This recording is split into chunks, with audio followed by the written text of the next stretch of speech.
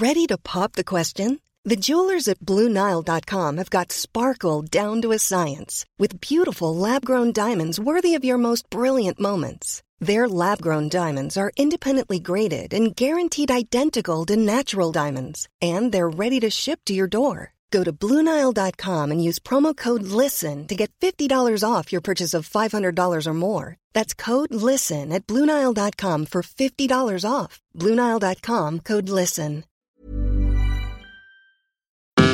Welcome to the wedding special of Do the Right Thing!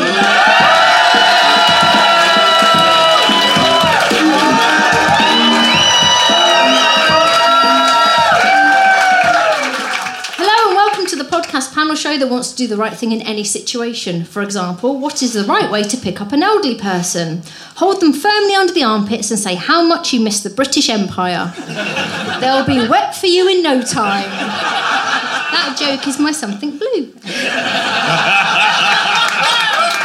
Because I am beautiful bride Danielle Ward, and with me trying to do the right marriage thing today, on my left, he's old, bold and full of cold. It's Michael Lamb. And with him, she's the filthiest hobbit in the Shire. It's Lucy Porter. On my right, she's the thinking man's absolutely nothing. It's Margaret Cabourn-Smith.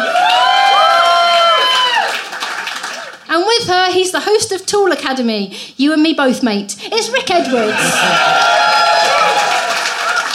Unless any persons here present know of any lawful reason why we shouldn't start, it's time for round one. The importance of being right. Just like a transphobic sitcom writer, I've run into some trouble online.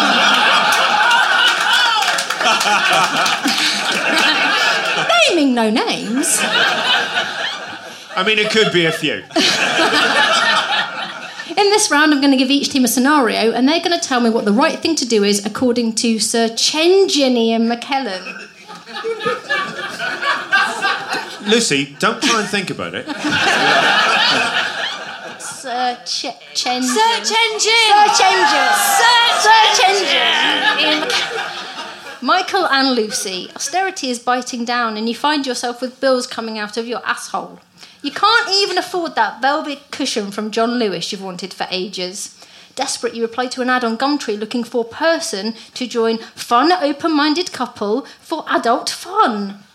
You'll fuck them into a long, hard sleep, then rob their telly. Except you fall in love with one of the couple, the good one. Fast forward 3 months and you're about to have dinner with mummy and daddy, fun adult couple for the first time. So what is the right way to impress your future parents-in-law according to Cosmopolitan.com? This is a weird reverse because my husband and I placed the ad. I used to have a joke that my ideal man was Batman because he was rich and his parents were dead. Yeah. I intend to die before my children can have sex. It's just the only ambition I have in life. It's a polite thing to do. It really is. I should say my in-laws are amazing. My mother-in-law has very considerately died in the last few years. That was nice of her. Thanks. Wedding gift? I mean, I sort of forced it on her, but yes. No, my mother-in-law was so lovely. And the first time I met my in-laws, I went to Justin's lovely house in Hampshire. And I knew I was sort of punching above my weight class-wise. And Juliet, my mother-in-law, got out like the family album. And I knew that Justin's granddad had been a mayor. The mayor of it. Not like, because when he said it to me, I was like, oh yeah, my granddad was a mayor as well. He was an alcoholic, total mayor. But it turns out he went, you're actual, like a proper mayor. And so Juliet was showing me all the pictures of the mayor of Exeter he was. And I was like, oh, that's not, look, it's regalia, that's very nice. And I was being all respectful because obviously I didn't know them. And then she turned a page and there was the mayor, her father, and he was on crutches. And I said, what happened there? And she said, oh no, it's terribly sad actually. What happened there was my father, as the mayor of Exeter, was invited to open the first set of escalators in the southwest of England. And he went to the department store in Exeter and he cut the ribbon on the escalator and he fell from top to bottom and broke both his legs, right? And You know, and I am there just Oh, that's terribly sad. How distressing. That must have been. And this is how lovely my mother-in-law was. She let me suffer for a bit and then she went, "Don't be ridiculous, Lucy." It was bloody hilarious. We had a similar thing in my family when an aunt of mine, who is a nun, died. I think I was about 6 at the time. And when my mum brought all my brothers and sisters together and just went, "Look, really bad news. Your aunt, Sister Coleman," that's how it was, okay? She's died. Well, oh no, how'd she die? Well, she got hit by a car on a zebra crossing. And we genuinely howled with laughter because we thought Mum was joking. That genuinely happened. Margaret, you must get on with boyfriend's parents. I didn't meet my husband's mother for almost 2 years after we got together, and I was thinking, oh God, I knew she was German, and I just kept thinking, she's going to be insane and awful. And then I met her and she was delightful, and I realised, oh, I'm the cunt he didn't want to introduce to her. I see. See, I got it all wrong. I was introduced to my husband-to-be's parents very early on, but totally assumed that our relationship wasn't going to go anywhere, so was a real dick to his parents. Can't undo that. I mean, you could try. No? Okay. Genuinely never occurred to me. Rick, have you got in-laws? Yeah, I have. And They must like my you. first impression, I think, was strong, and it had to be, because we got engaged after 6 weeks. And so you really need to make a solid impression if you're going to get that past the parents. So you were engaged when you met them? No, I asked them, actually, and they were sort of 50-50, I think. You could do better. Yeah. There was a lot of them just sort of muttering. It's very quick, isn't it? It's very quick. It is very quick. Have they said anything else since? No, they haven't spoken to me since, actually. But I had a set of things that I was definitely going to do when I went for dinner at their house, and I just ticked them off, and it worked. So the first one was, no matter how good or bad the food was, ask for seconds. And it was serviceable food. And it wasn't really a second situation, but Bird's I eye still said, potato waffles. "Is there anything left at all in the oven?" And they were like, yeah. And I was like, oh, good. So I ate that, and then offered to do the washing up, but not too much. I didn't want my bluff to be called. I didn't want to do the washing up, there's loads. But that went down well. What, they're going to find out that you can't wash up? Yeah. I just don't know. You've never done it. Would you like me to do the washing up with my dick? Yeah. Soon to be diseased. Yeah. Not a reflection on your daughter, to be fair. So I got that out of the way, and then I thought I sent them a postcard afterwards, and just remembered one little bit of acceptable banter and did a callback to that in the postcard, which is absolutely brilliant. So smooth. There you go. Yeah. I'm married. You are creepy. Thank you very much. The creepy thing is the planning. Yeah. That's proper like Patrick Bateman stuff. It's something American Psycho. Well done. Michael, are you someone that parents like meeting? Yeah. I don't like meeting parents because, let's face it, I'm going to ruin their child's life at some point. But then all of your friends have become parents. Yeah. So what, you're no longer meeting any of them? Well, I mean, I hate to sound like about a boy, but I'm going to try and fuck one of their kids at some point, and they know that. I'm just hoping mine's got enough self-esteem that it's my dream. Michael, if you had to impress some in-laws now, bearing in mind your age, so your partner's age, so their age. So, and obviously the person I'd be going out with is going to be like way younger, right? Okay. So, I'd impress him with my knowledge of the young ones and not the 9 o'clock news. With my fiancée going, what? So grim. And then if we got on, I'd fuck him. Right? So how would you impress in-laws then? Pyramid scheme. Arm wrestling. I don't know. Well, probably by voting Brexit. I don't know. What are people my age into? I'm not sure. I'll simplify the question. Should you bring something to contribute to the dinner with your future in-laws? What I have done in the past when I have had to meet parents, I have brought round Irish things because I have it in my head that non-Irish people are suspicious of Irish people. So I bring good Irish things that they'll go, yeah, all right then. Like Irish whiskey and no potatoes. Yeah. Any snakes? Yeah, brought loads of snakes. Fling them at them. And Bono. Well, we had the opposite because my family were Irish, and then when Justin Yeah, met I used to be Irish as well. Unfortunately, what happened was England invaded my home country. Sorry, Lucy. Did you feel you had to be more posh? Yeah, so my mum and dad thought that Justin, because he's massive, he's 6'5" and he's very posh and very English, and they instantly went into fawning. Like he was the mayor of Exeter. That's it. That's it. They were like, can we do anything at all to serve you? Please take our daughter as tribute. Don't even marry her. Just fuck her and leave her in the gutter. Impregnate her if you must, but don't lower yourself to marry her. Yeah, they went really nuts, and like that thing of feeding, of just because he said, "Oh yes, I will have another sandwich," and they were delighted and I was nauseated. I was like, I don't want you to like him that much. I don't like him that much. My friends who are married, they had a ham and they invited her parents round to have the ham for, What are you saying? It gets weirder. They had a ham. You had Christmas. two friends, they got married, and instead of a baby, they had a ham. And the parents went round and went, well, look, we'll have to just accept the ham.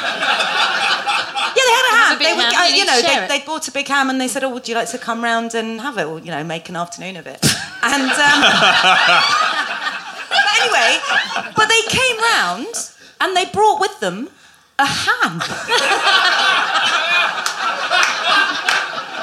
And then at the end of the afternoon, said, "Well, no one's eaten our ham. We'll take it home."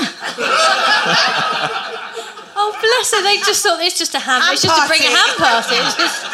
I think they must have misunderstood the invite so badly that they were like, it's quite weird, but I think they're saying, come over to ours, we'll make an afternoon, bring a ham. And they were just like, well, we've got to have to go with it.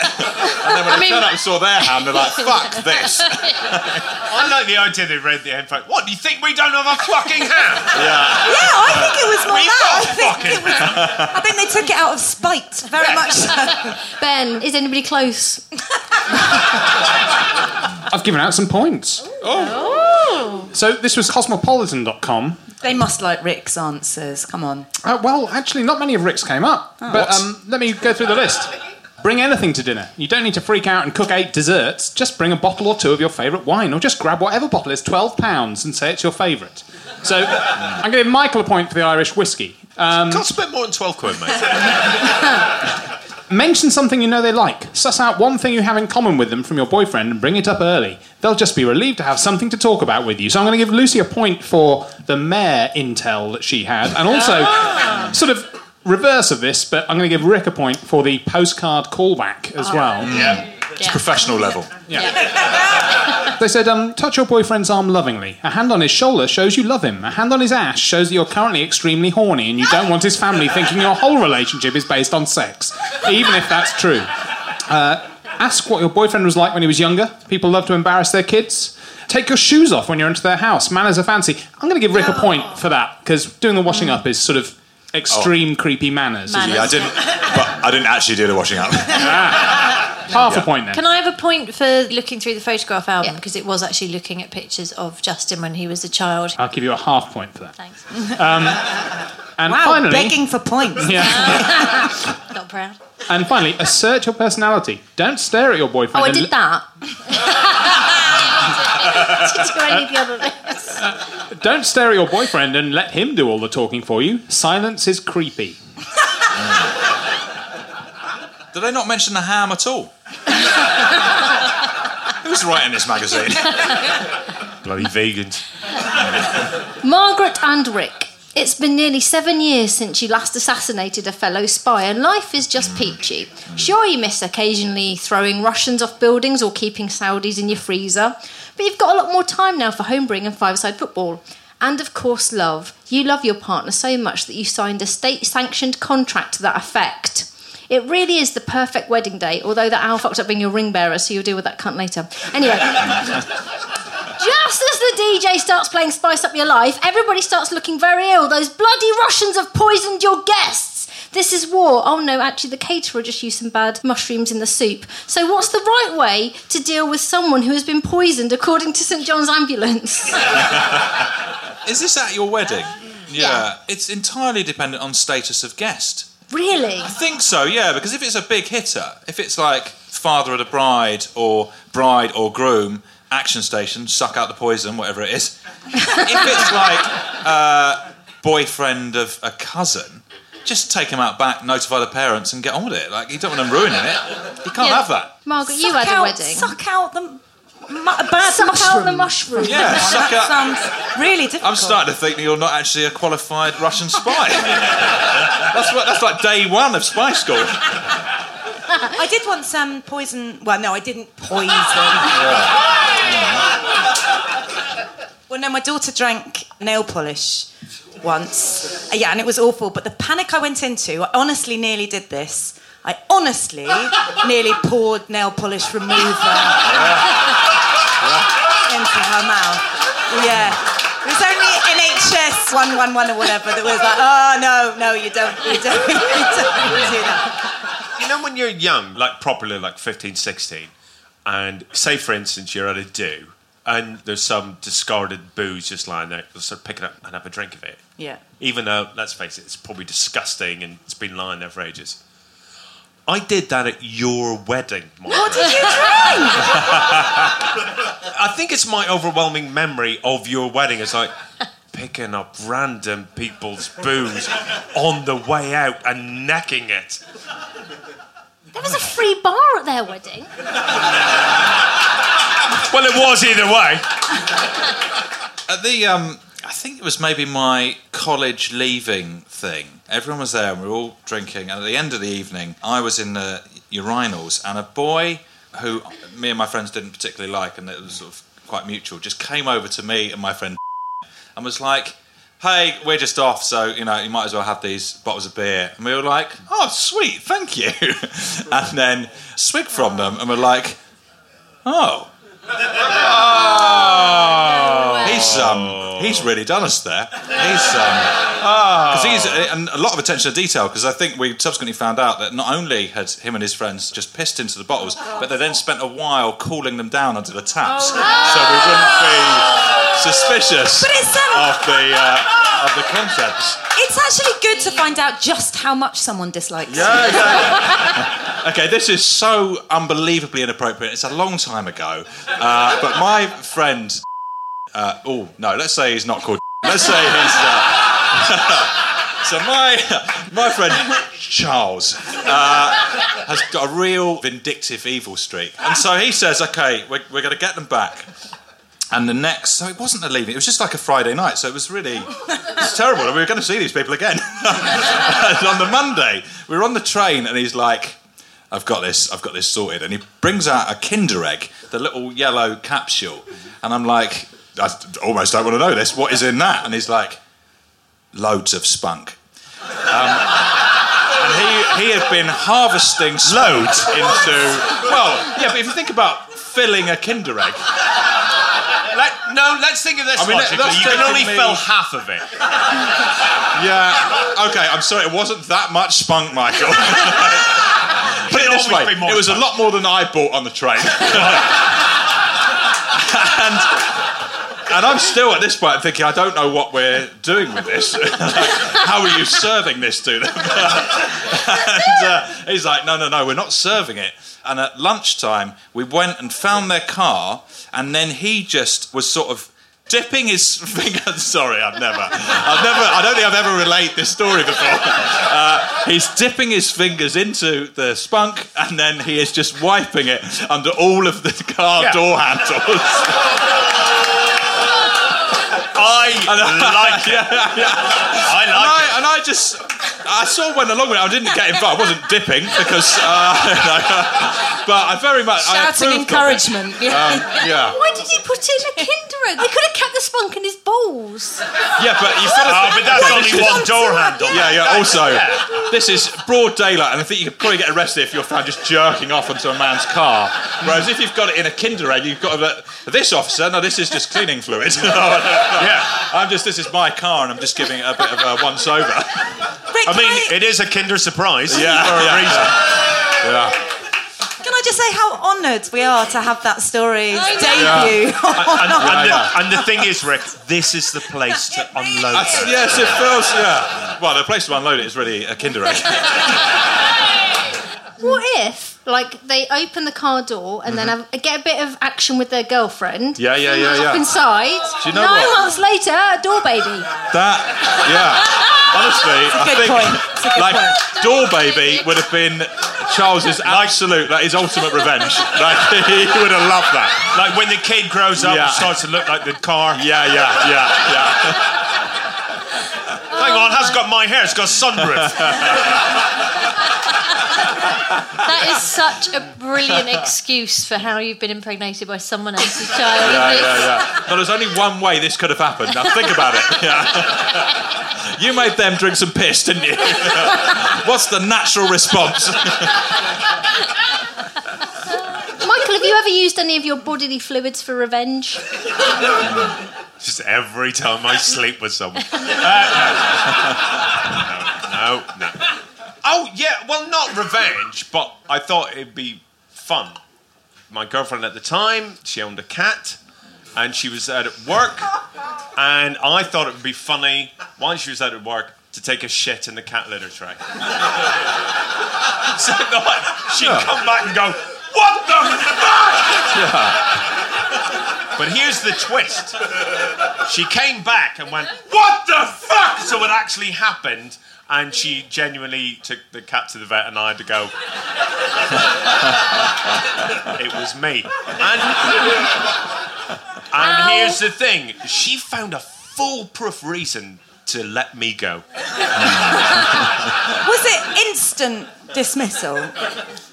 Well, I shat in her cat's litter tray. Yeah. If it wasn't, I would have got rid of her. Yeah. So, to bring it back to the simplified question, should you make someone who has swallowed poison vomit? No, I think you make them have more. Yeah. You're sick. Depending how much you like them. Yeah. Double down. Yeah. I think they're supposed to drink milk or rice. Rice milk, ideally. Ben, is anybody close? Well, someone was, and then their teammate wasn't.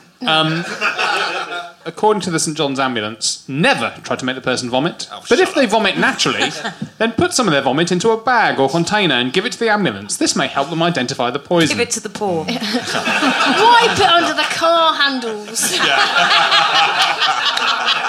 The ambulance. That's so weird. Yeah, there was nothing to do with spunk in these answers, but... just in case anyone's listening with someone poisoned next to them, if the person's conscious, ask them what they've swallowed, how much and when. Look for clues like plants, berries, or empty packaging and containers, or mushroom soup at this wedding. Call 999 or 112 for medical help. Keep checking their breathing. If they become unresponsive, open their airway, put them into a recovery position. And if they stop breathing, call 999 and get ready to give them CPR. Happy times. At the end of that round, Ben, what are the points? Well, Margaret and Rick have 1.5. Michael and Lucy have 2.5. Hello again. You just heard me giving the score. But now I'm here to ask if you would give us a score. What's a score? £100? No, terrible. 20 quid. Isn't it? 20 quid? I think the score's 20 quid. What's a monkey? 50. 500? No, that's never. It should be We are not 500. Monkeys are cockneys. great. Anyway, the reason I'm interrupting this show, which I hope you're enjoying, is to ask if you would consider supporting the show so we can make some more episodes in the future. To do that, go to comedy.co.uk/DTRT/donate. And we'd be very grateful for any money you can chuck our way.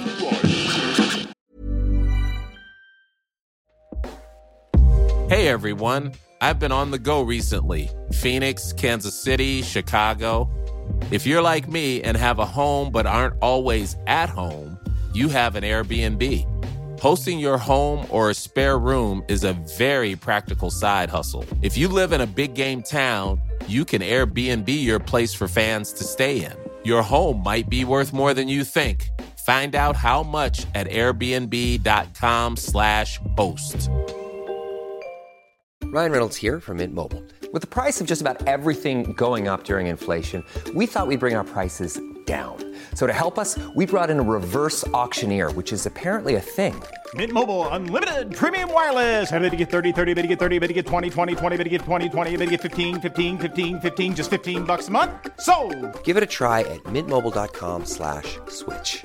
$45 up front for 3 months plus taxes and fees. Promo rate for new customers for limited time. Unlimited more than 40 gigabytes per month. Slows full terms at mintmobile.com. Like that priest from The Omen with the lightning rod that goes through him, this round is agony.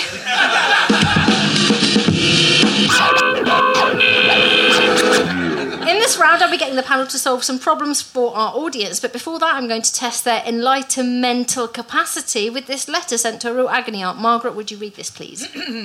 Dear Agony Aunt, my youngest son got married recently and we wanted to pay for the special day.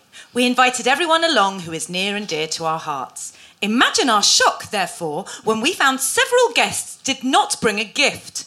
We reached out, thinking that the presents had been lost or misplaced. But several of our sons' friends did not respond. Others said they'd forgotten or still needed to send the gift. I take it quite personally that one would show up and partake of a free bar and fabulous meal without even bringing a gift. Sorry, am I bringing some judgment? And personal experience by the sound of it. My oldest son is getting married later this year and I don't know whether to invite these people who think so little of us to the wedding. What should we do? I mean, if you cannot make a profit on a wedding, then you should not. Doing it That's wrong. absolutely the goal. Why is she inviting? What, have they got the same friends or is it family? Yeah, or I don't And it'll all just be like a family fucking friends. cousin no one likes. Yeah. It'll all be that sort of people. I've got a lot of cousins, didn't invite a single one to my wedding. How was that? Really good, very, very cathartic. Yeah. I was like, look, let's just stop the pretense now. We're drawing a line under this. I don't want to see you. Michael, what advice would you give this woman? She's very angry that people haven't bought her son a wedding gift. Well, I think that if you are getting married, you shouldn't expect anything other than a lifelong term of misery. You shouldn't even expect people to come to your wedding, should you? Even after they said they were coming and then they took a gig at the Glasgow stand. Those people are the worst. I agree, those people are the worst. After you'd bought vegan brownies especially. Yeah. Well, at the end of the day, vegan food is for everyone. Lucy, you've been married. Many times. Many times. How would you feel if someone didn't buy you a gift? Well, we asked for no gifts, and some utter bastards bought us presents. Yeah, pricks. Just the other absolute bastards. I mean, you didn't have presents either, did you? You had had a booze list. We had a booze list, yeah. We had a wine company and said if you want to buy us And I think a bottle or a crate. We We'll bought the need a cheapest drink. bottle that there was available. Yeah, That's what we did. But that's the brilliant thing about that is that it's all good. Even the cheapest wine. I mean, I bought a toilet mat for someone once and it doesn't feel good. It really doesn't. Exactly, like But a then you've got to plate. fill out that little message as well, and you've got to say something witty about the toilet mat that you've lovingly chosen. You're like, this was the cheapest and last thing, and I hope you enjoy it. And think of us every time you scatter a bit of piss on it. Whatever it is. It's like, happy wedding!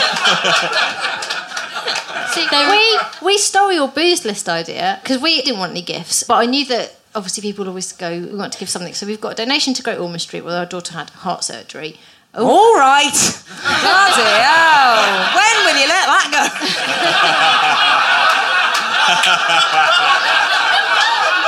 You feel really bad. I'll go to confession in the morning. But I said to Dave, oh, remember, like, Dan and Margaret had a booze list. We should do that. That would be, like, fun. And he set up a list on Amazon, and it's the tackiest, most horrible. The first thing you see at the top of this gift list is you could buy the couple an Amazon gift card, and I've had to write underneath, don't get us an Amazon gift card. You don't want that. And then it's just all these different boozes, but he's put on things like Jack Daniels and like Martini.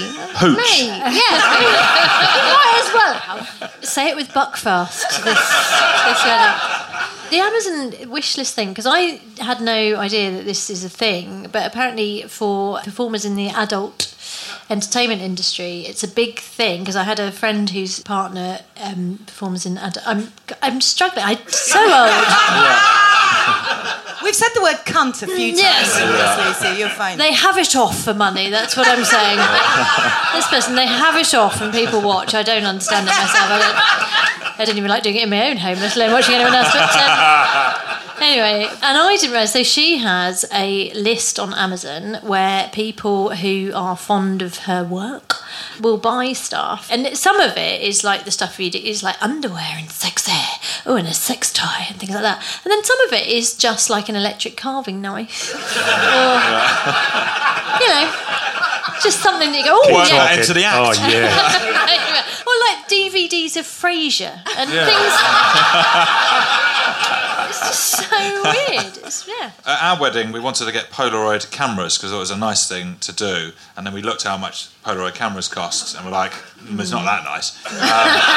And so we rented Polaroid cameras. So each table had a Polaroid camera, and then a little thing. It said, take photos all through the night and just post them in a little box, and then we'll have all these nice memories. Lovely. And we said, and you just leave the cameras on the tables. And we collected in 24 out of the 25, but one went missing, and we were like, well, it's collateral, whatever. Bit annoying that one of our friends has stolen from us, because effectively what's happened is we've bought them a camera. And about 6 months later, it was literally one of my best friend's houses, and it was just on his... Oh my God! No. Yeah, and they were like, and he went, oh yeah, we got that from your wedding, and then his wife just went, no, we didn't.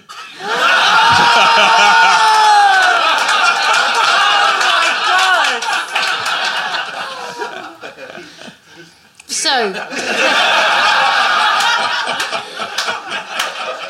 what advice did the real agony aunt give? I think you're all going to love the advice that comes... Is it American? Oh, they're American. It's the Pittsburgh Post-Baguettes... Post-Baguette? Post-Baguette? So it's after lunch. It's the Pittsburgh Post-Gazette's agony column, which says... Not only should guests bring gifts to the wedding, but they should also bring a card with a monetary gift. This is one of the few sacred traditions left in our society, and it should be treated with respect. What? I can't imagine why joking, anyone weird. would show up without. Weddings are very expensive, and while you chose to throw your son a beautiful party, there's a social exchange that happens. This is the biggest moment of their lives, and the idea that someone would RSVP, drink, eat, and dance all night and leave without showing any kind of love for the bride and groom is rude, ignorant, and warrants being put on the not invited list for the next big event. So I'm going to give Margaret a point for her sarcastic point early Bullshit. My sarcasm.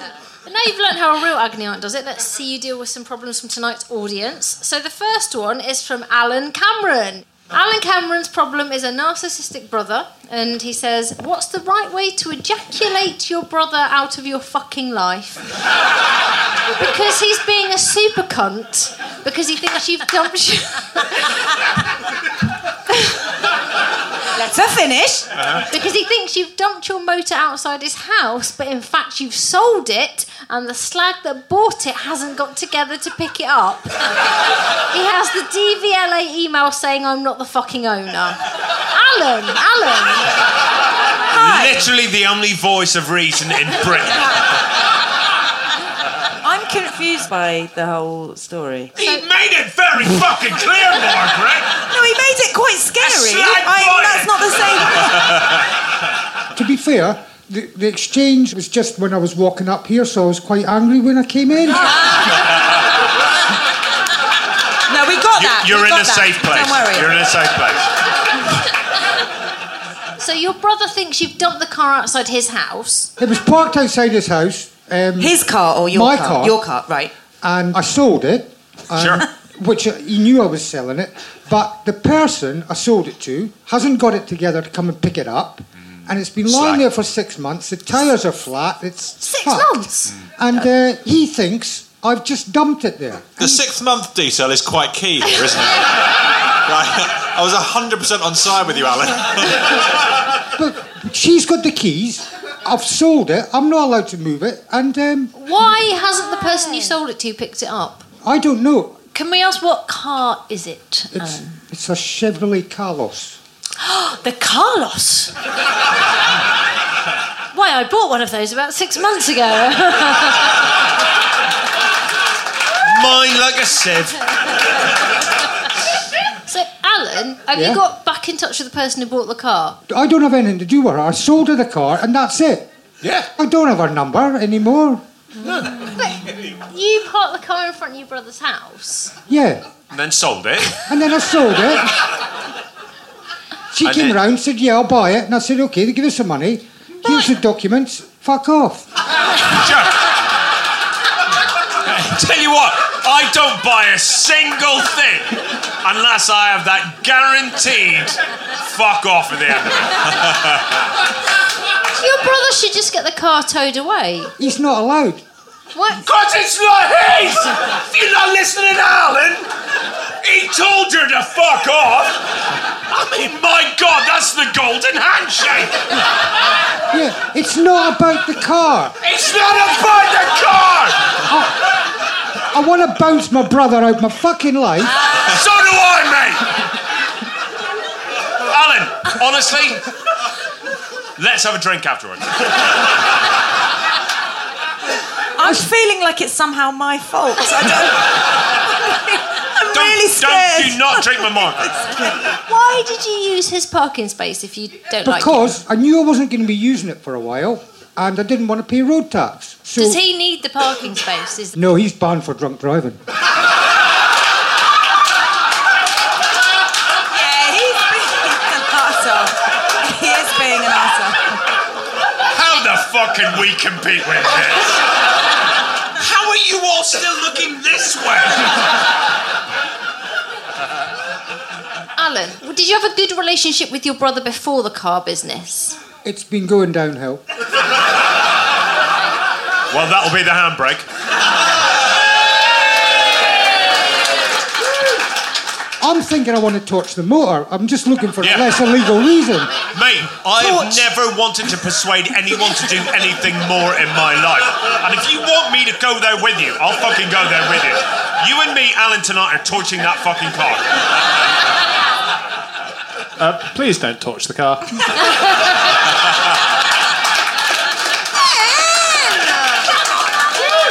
Yeah, welcome to another episode of fucking Pussy Talk. Torch the car! It's not about the car. No, exactly. Please don't torch your brother.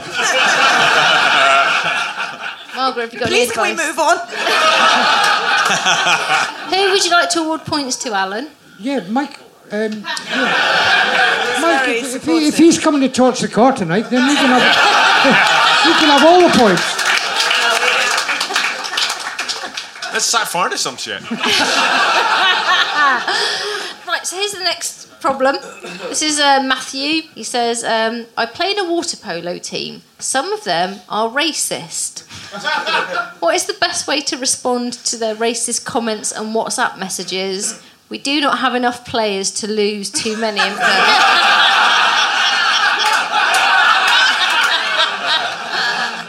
Matthew, so you play water... Like, how do you join a water polo team? Are you from Eton? No, it's an incredibly common game. Loads of people play it. I think because it has polo in the name, you go, ooh, fancy. But to play water polo, all you need is a hat and a dream. No, you need some trunks as well. I just think you need to get a whole new team. I think you need to strike out and find, new water polo. I think the only way you can change the system is from within, so well done, mate. Also, set fire to their cars. Have you ever been on a taxi bike where you need to get somewhere very quickly and there's a man with a motorbike, or lady, I've only had the male ones, and he comes and picks you up and you hop on the back, pop your helmet on, and then you have a wire that connects you to him that allows you to speak to them, and then you just grip on for dear life, and you absolutely fly through London on this motorbike. And I got on one once, and within 20 seconds, he'd made a racist comment. And I was just thinking to myself, and well, you're hugging a racist. I am, exactly. For the next 25 minutes, I have to keep hugging this racist. Like, I really, really disagree with what he said, but not so much that I want to fall off the back of the bike. Were you tempted to say something at the end? So at the end, I just made it clear that I hadn't enjoyed it. but more through actions than words. Yeah, I was just like, yeah, thanks. And I think that said a lot. Like, the subtext was there. I did think about... I thought I should complain to the company about that, and then I didn't do that because I thought... I don't want to be responsible for him losing his job, even though he's a racist. I don't know. It felt. We don't know if we're on the right side of history. Well done. Yeah. I hedged my bets. Yeah. So my point, Alan, not Alan, new Alan, is posh water Alan. I'd say nothing if the team was winning. All the team white British. Oh, yes. Have you thought about recruiting some non-white or non-British we have a people? diversity officer, unfortunately. Really? Yeah, he is possibly the most racist. It was an effort to sort of try and convert him. This is really sad. Can you shout unacceptable every time, you know? What, over WhatsApp? Yeah. You know, like a voice note. Yeah, voice note. Stop it. Unacceptable. Unacceptable. What about we just join the WhatsApp? Yes!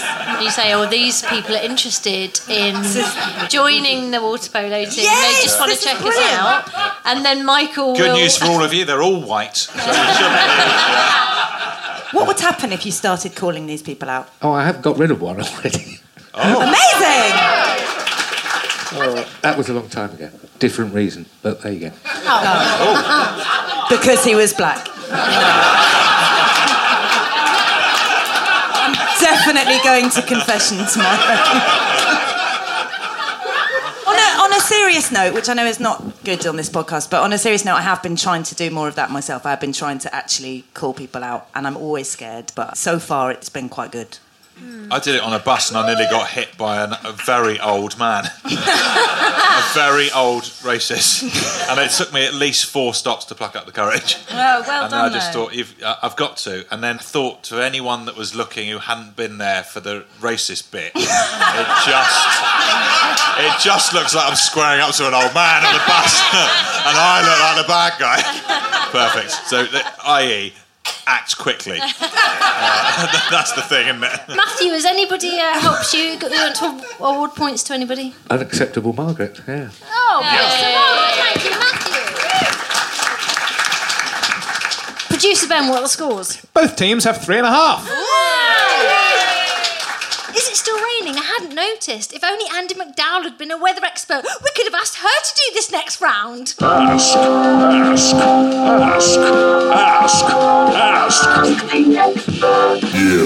In this round, the panel have to work out what an expert would do in some extreme yet relevant scenarios. So let's welcome today's trained professional, is expert vicar, the Reverend Ravi Holy. That's your microphone. Thank you. Right, panel, in a moment you're going to have to second guess what Ravi would do in some vicar-based scenarios, but before that you've got the chance to get to know him a little bit better with some questions. So has anybody got anything they would like to ask him? Yes, I do. Do you think you're better than me? Well, my surname is Holy, so I'll let that speak for itself. Is it actually your name? Is it a stage name? No, my name actually is Ravi Holy. Yeah. And was it a pun on ravioli? So the reason why I'm in the Church of England, I originally trained to be a Pentecostal minister, but if I had been Pentecostal, then my actual job title would have been Pastor Ravioli. That is the main reason I went for the Church of England. Yeah, you have to.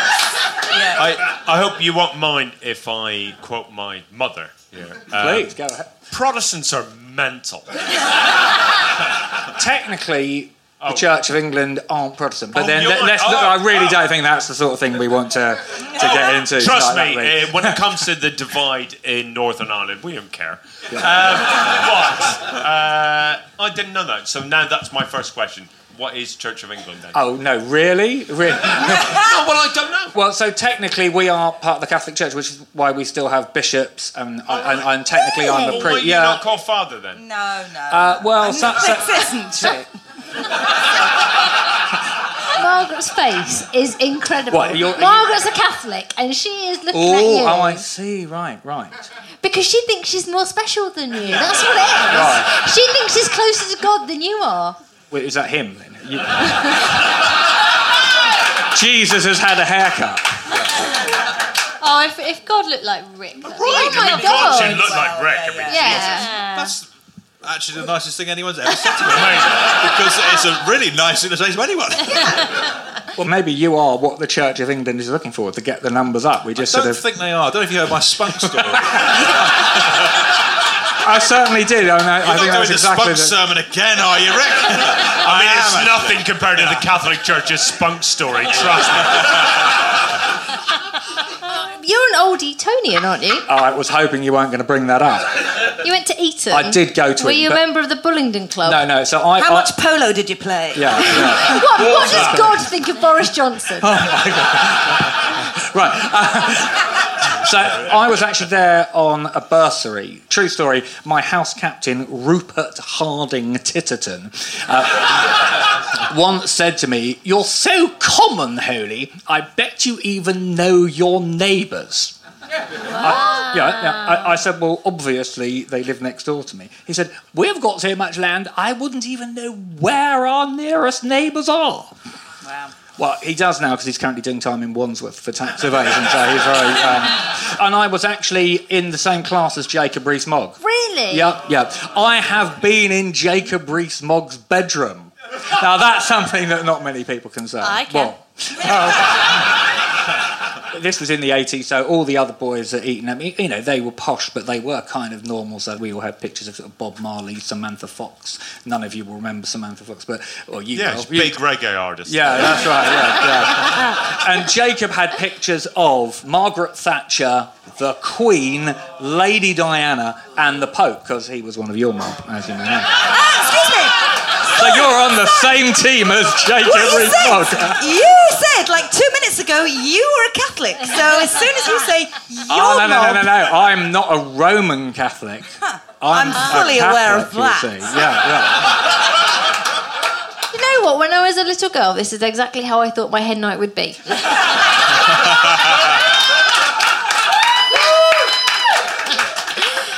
Here is the first scenario we put to Reverend Holy. It's a sunny summer afternoon and Ravi has just finished a wedding. With an hour until his next service, he's just about to open a can of well-earned Tizer when there's a loud knock at the door. He opens it to find a dishevelled bride and groom who explain that the neighbouring church they were meant to be getting married in just disappeared down a sinkhole. The bride's grandma has been wheeled out of hospital, especially for the big day. Is there any chance Ravi could fit them in and marry them in his church this afternoon? What would Ravi do in this situation? Now, Margaret, you seem to be very judgmental. Do you think he'd marry this young couple whose church has gone down a sinkhole? I think he'd very much want to. I don't know. It seems like it might be a bit complicated. There might be like legal things. The bans. Do you have to read the bans? But they've done the bans in the sinkhole church. Okay, yeah. But you all know so much about religion. This is amazing. No. Michael, what do you think Ravi would do? Well, I mean, why wouldn't you? Christian duty and all of that business. Exactly. Although, I mean, if the church was swallowed by a sinkhole, that might mean that they were evil. Oh, shit. Oh, yeah. That's the thing that people don't know. All Protestant churches were built on ancient Indian burial grounds. All of them. So, I mean, there is the whole hellmouth thing. Yeah. Ravi, everybody thinks that you would obviously marry this couple because you're a nice bloke. Would you? I think you were pretty much on the money that I would want to do it, but there would be complications because the Church of England, because we are actually the established church of the country. So if I was a Baptist minister, I could... Stop looking at me like that. Well, you did start. That was the humble brag without the humble. That was just weird because we're the big guys. Yeah, because basically an Anglican priest is a registrar. So when we conduct a wedding, it is a legal thing. So as Margaret rightly said, there would be legal things. I couldn't just take their word for it and marry them. And in fact, you need to have fulfilled, the reading of the band, stuff like that. You need to loosen up a bit, mate. So that you can... So really, the anecdote that couple tells reflects very badly on you. And we went to Ravi and we pleaded with him and he's just like, no, there's some legal stuff. So you say a Baptist minister could marry them because it's not legal? Well, no, he wouldn't, because he or she would not be able to marry them legally in the first place. So if I was a Baptist minister, then, a couple I was marrying would have to go to the registry office and get the actual legal bit done first, and then I then do a ceremony. Can you not do a pretend ceremony? Like, it's all pretend. Just the... So, yes.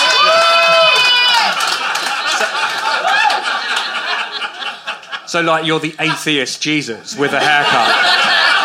So you're not allowed to marry people if they were like, oh, please help us, our Grammys. However high-pitched I think it would be. I think it would be doable because I would try to get a special license. So what I would have to do would be ring the registrar, explain what had happened, and presuming I could get hold of that person in time, they would almost certainly sort it out on the spot. But it would be a bit fiddly, scary because what if they were on holiday? What if they weren't around? It would be a lot of. Well, I was about to say fingers crossed, but I'd probably pray rather than just cross my fingers. But that would be the idea. It would be hoping that we'd be able to do it.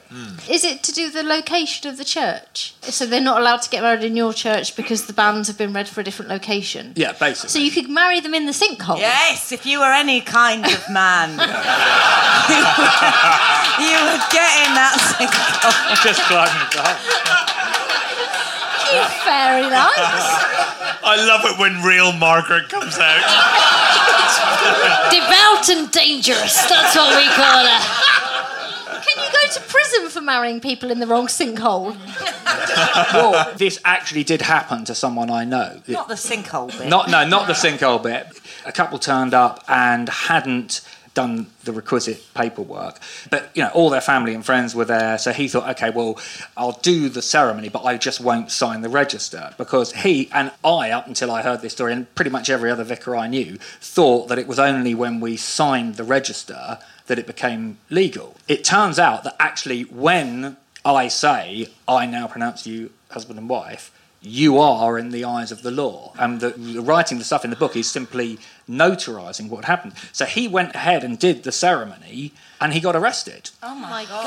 Afterwards, and he spent the day in the cells. Oh my God. And was actually formally cautioned at the end. And if that sounds incredibly heavy, it's because they are then legally married. I think there was an immigration issue involved in that. Well, of course it's immigration. It's always about immigration, isn't it? Yeah. Within the prison hierarchy, that is your crime as well.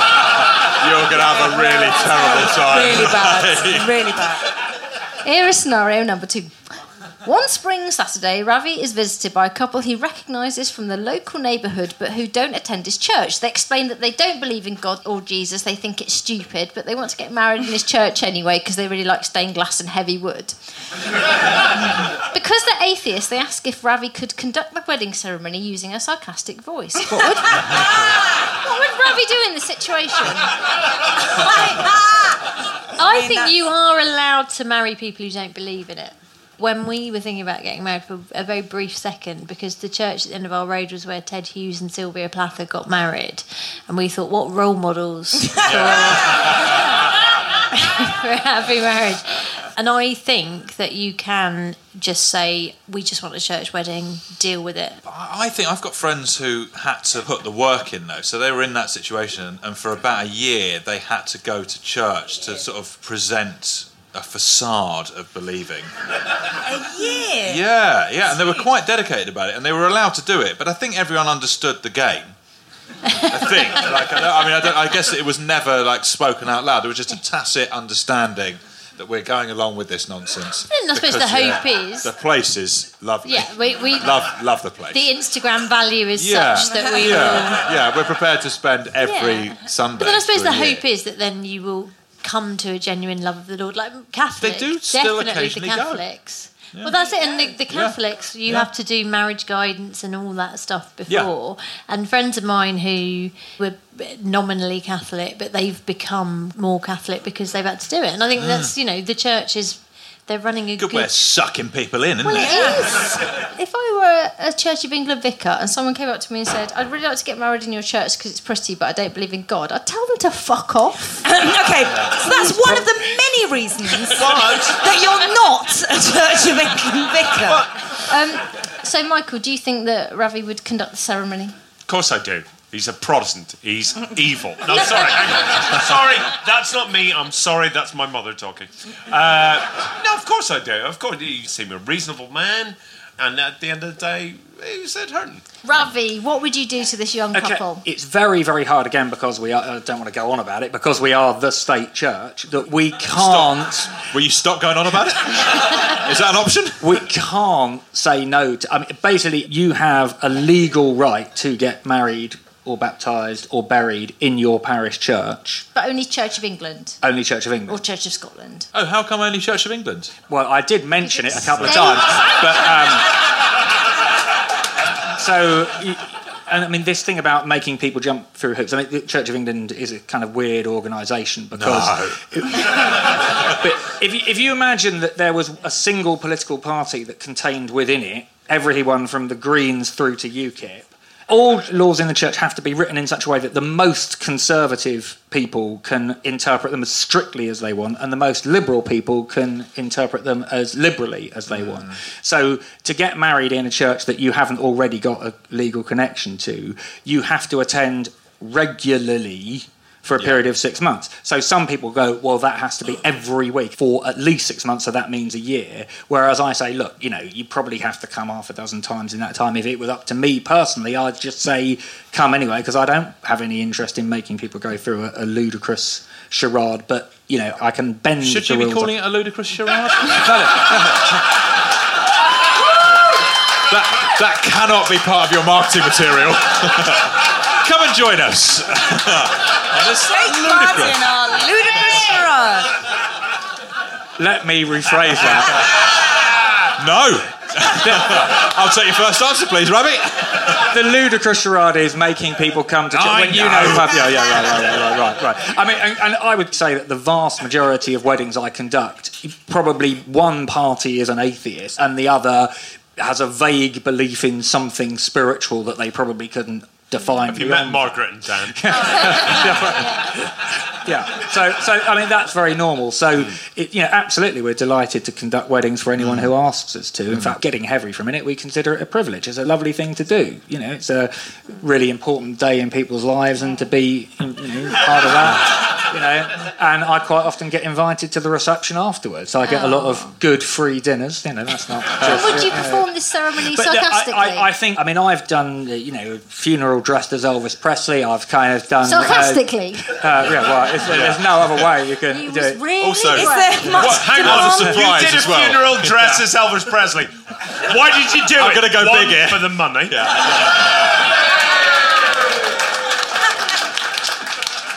Had you pre-warned the mourners? Yeah. Oh, yes, I should have stressed that. That was their right.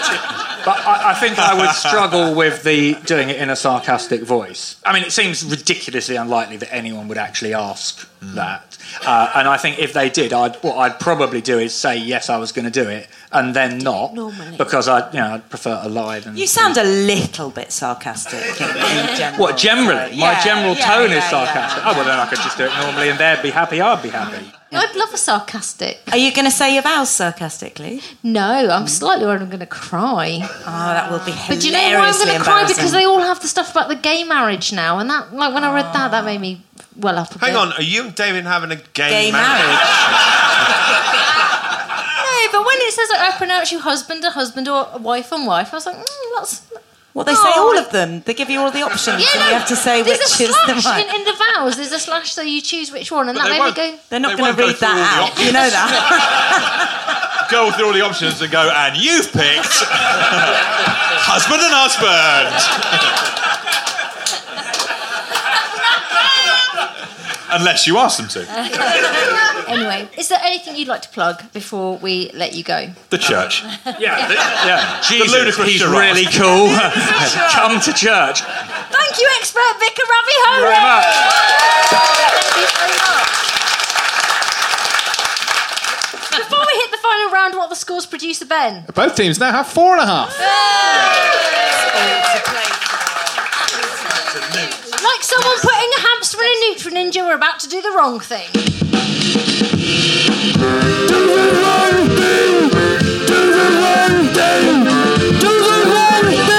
So, in this final round, I want the panelists to tell me what is the wrongest thing to do in any given situation. The winner gets a necklace made of teeth, as is traditional at a Nottingham wedding. The round ends when producer Ben squeezes his massive goose. As is traditional at a Nottingham wedding. You've forgotten to buy confetti. What is the wrong thing to do? Remind everyone that I have psoriasis. Suggest that people use the gravel. There's some gravel done, it's fine. Close your eyes. The bride is about to throw her bouquet. What is the wrong thing to do? It's a bomb! Pick up the nearest baby and deflect with its face. The wedding breakfast is just Weetabix. What's the wrong thing to do? Suggest we play the biscuit game. The page boy is crying in a corner. What is the wrong thing to do? Lick his tears. Suck the poison out. Set fire to his car. It's just callbacks at this stage. I've got no idea. Thanks, Ben. And that's the end of the show. But before we get busy on the Prosecco and dick-shaped chocolates, producer Ben, what are the final scores? Michael and Lucy have 6.5. Margaret and Rick have 8.5. Well done, then, guys! Thank you for listening. Goodbye. Do the right thing. Featured Lucy Walter, Rick Evans, Michael Peoples, Michael Lake, expert Vicar Ravioli, and me, Daniel Ward. Our advisor and producer Walker, we put the script together. Extra material from David Bridge, who is also my fiance.